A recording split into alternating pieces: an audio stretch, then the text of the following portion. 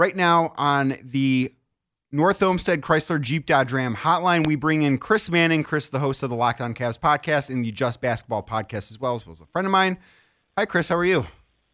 Danny, this is wonderful. I'm so happy to be talking to you. What's going on, buddy? I'm just thrilled to chat Cavs with you after a blowout victory tonight, one that I think that the Cavs desperately needed. They've been fighting through a lot of adversity this year. I think it's fair to say, if you want to bring up the Evan Mobley injury, Darius Garland having his jaw fractured.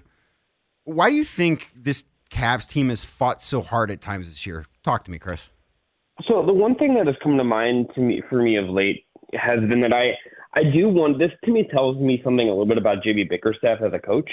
You can have your qualms with JB, and some of them are valid, some of them are not. But one of the things I think this recent stretch especially has told you is at least that the locker room takes him seriously, that they respect him, that they're bought into him to some degree, right? Because this is someone that if this was a coach that they weren't bought into, they might have just folded. They might have just, let this go out of place really quickly. That was on the table. We've seen that with NBA teams, seen it with all teams before in all kinds of sports. So to me, that's part of it. And I think you do have some good leaders in that team. I think this team does, like, they understand they're playing for something and kind of value some of the character in the locker room. Something like Kobe Altman, this, I've talked a ton about wanting to get high character guys, but I do think this reflects well on JB.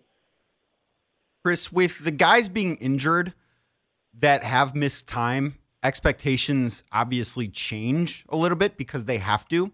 Do you think that has sort of alleviated some of the pressure on that coaching staff? I could see maybe, but I also think no. Like, ultimately, this is like a wins-based business. This is a situation where, like, you either win and you keep your job or you don't. I mean, that's not totally fair, and sometimes this stuff is just, like, freakish and out of your control. But Kevin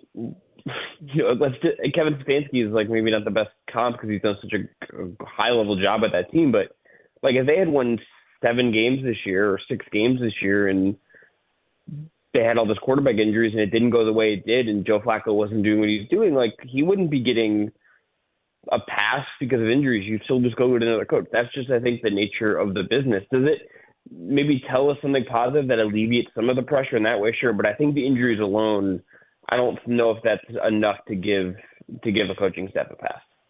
So with the injuries, they've kind of changed stylistically, partially, I think, out of necessity, where before Garland, and I know Mobley had missed time before the surgery was announced, but you look back to that, I think it was December 15th is when the dual press release came out that both of them needed surgery and were going to miss a significant amount of time. Cavs have shot roughly 10 more threes per game since that date. With that change stylistically, is that kind of now the only look they've got as a team? I think it's that, and then you're also seeing them really hammer the offensive glass more, at least they attempt to. The games they've won, you can just go look at this. The games they've won of late, they're getting offensive rebounds. The games that they lose, they don't get offensive rebounds. There's been a correlation in that. But I think it's the personnel, and I do think it's the only look. This team is so much more offensive-oriented right now because the defensive personnel with no Mobley just isn't there. You can't play at the same level and same scheme exactly. So I do think that's really the only way they can play. They have to take a bunch of threes. They're playing guys like Sam Merrill, whose one skill is to shoot threes, and otherwise they're getting the offensive glass and trying to get second chance points that way. It's a very different style, but I think you're right in shouting out why it's happening. Do you think Jarrett Allen has been better off without Evan Mobley? Oh, look at you just asking all the spicy questions. I didn't come here. I didn't stay up till 10:45 to lob you softballs, Chris. You could have. That would have been boring. So I like this, but yeah, I think there's a case that this is telling us something about that partnership and what it can be or what it isn't, right? And what it could be if you do something different. You're seeing a Jarrett Allen who's doing more DHOs, who's passing more, who's playing with more spacing. There's not another big hanging out in the dunker spot, or they're not overlapping in the paint as they're wont to do sometimes. Like, there is something to the fact that this is simpler, modern basketball, that very few other teams play two bigs, that his role is just simpler now and they're running certain stuff and it's just looser. Like, there's something freeing about just having the one big and having all the spacing, even if it's not the most stretchy team with all the best shooters. Like, it's still just more room than playing with two bigs a lot. And I think this would be true with Mobley the other way as well. If this was just Mobley at the 5, you would be learning something and seeing something different from him too in the same scenario, I think. Chris Manning with us now on the North Olmsted Chrysler Jeep Dodge Ram hotline. You can follow Chris on Twitter at CWM Writes.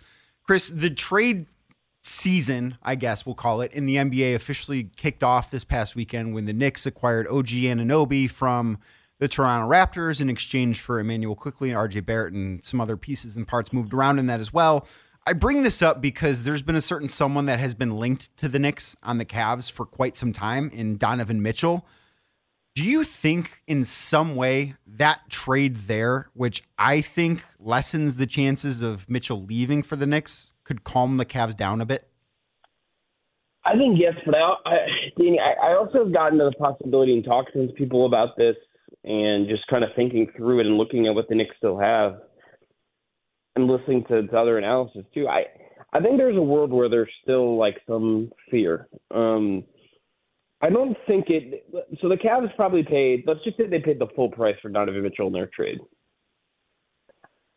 I don't know if there's a world where it's like a guarantee they're getting a full dollar back. Sure. Right? Well, I think that's the tax of having him on the team for 2 years. Yes. And I think that maybe, depending on what the package ultimately is, and there's some things I wouldn't want to touch. If the Knicks in the summer, which when this really would spike up, would be like, hey, we have this Detroit pick, we have a future Wizards pick, like we'll give you a bunch of picks and some salary. Like, yes, I would have loved Emmanuel Quickley. That would have been a guy I would have loved on top of like Quentin Grimes and whatever else. And the picks would have been nice too. But if that's the package, I don't think it totally rules it out. I think it's what this means for like a bidding war or where he could go, I think is interesting, and there's going to be some ripple effects. I like you thought maybe this made it less likely when it first happened, and the more I've thought about it, the more I've talked to people about it. I don't think it's as simple as that. I think there's still more to figure out, more to learn about what that's ultimately going to look like as far as what the price for Mitchell could be from New York. Chris, why do you think Sam Merrill's been so successful as of late? Because he's got one really good NBA skill, and sometimes you can just have a really good NBA skill and it can translate. The shooting is just something this team needed. He's confident. He's willing to do it. I mean, he's got a look for him where he's willing to go from anywhere. He took a shot nearly from the three-point line the other night against Toronto. That guy has just the confidence to shoot from anywhere. That's something no one else in the team has to that degree, I would say. And I think just that skill, even if that's kind of the one thing I think he's really good at, it's made him effective, especially as the team needs that specific skill. Why do you think it took so long for it to be on display the way it has? I think it's just because of why, like, ultimately he's not going to be in the rotation when the team is fully healthy, because that's not a guy you can play in a playoff game.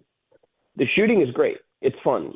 It's nice to have if you needed it. And I think when the team is healthy again, you could see games or runs now where, like, okay, he's played well enough. Let's pull the lever and let him come out, and we have like our Sam Merrill lineups where we skew a little more heavy offensively and we shoot a lot.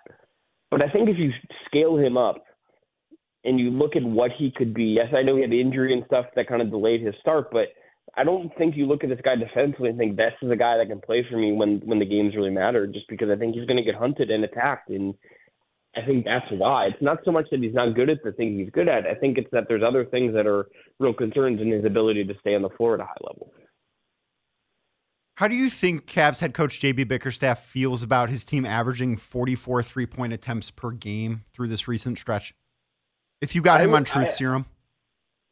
I bet you he'd be a little stressed out about it, Danny. You know this as well as I do, that guy does not, I think, love modern, like, I believe he's called it the fetishization of three-pointers before. I don't think that's totally, like, in his blood or what he's super comfortable with.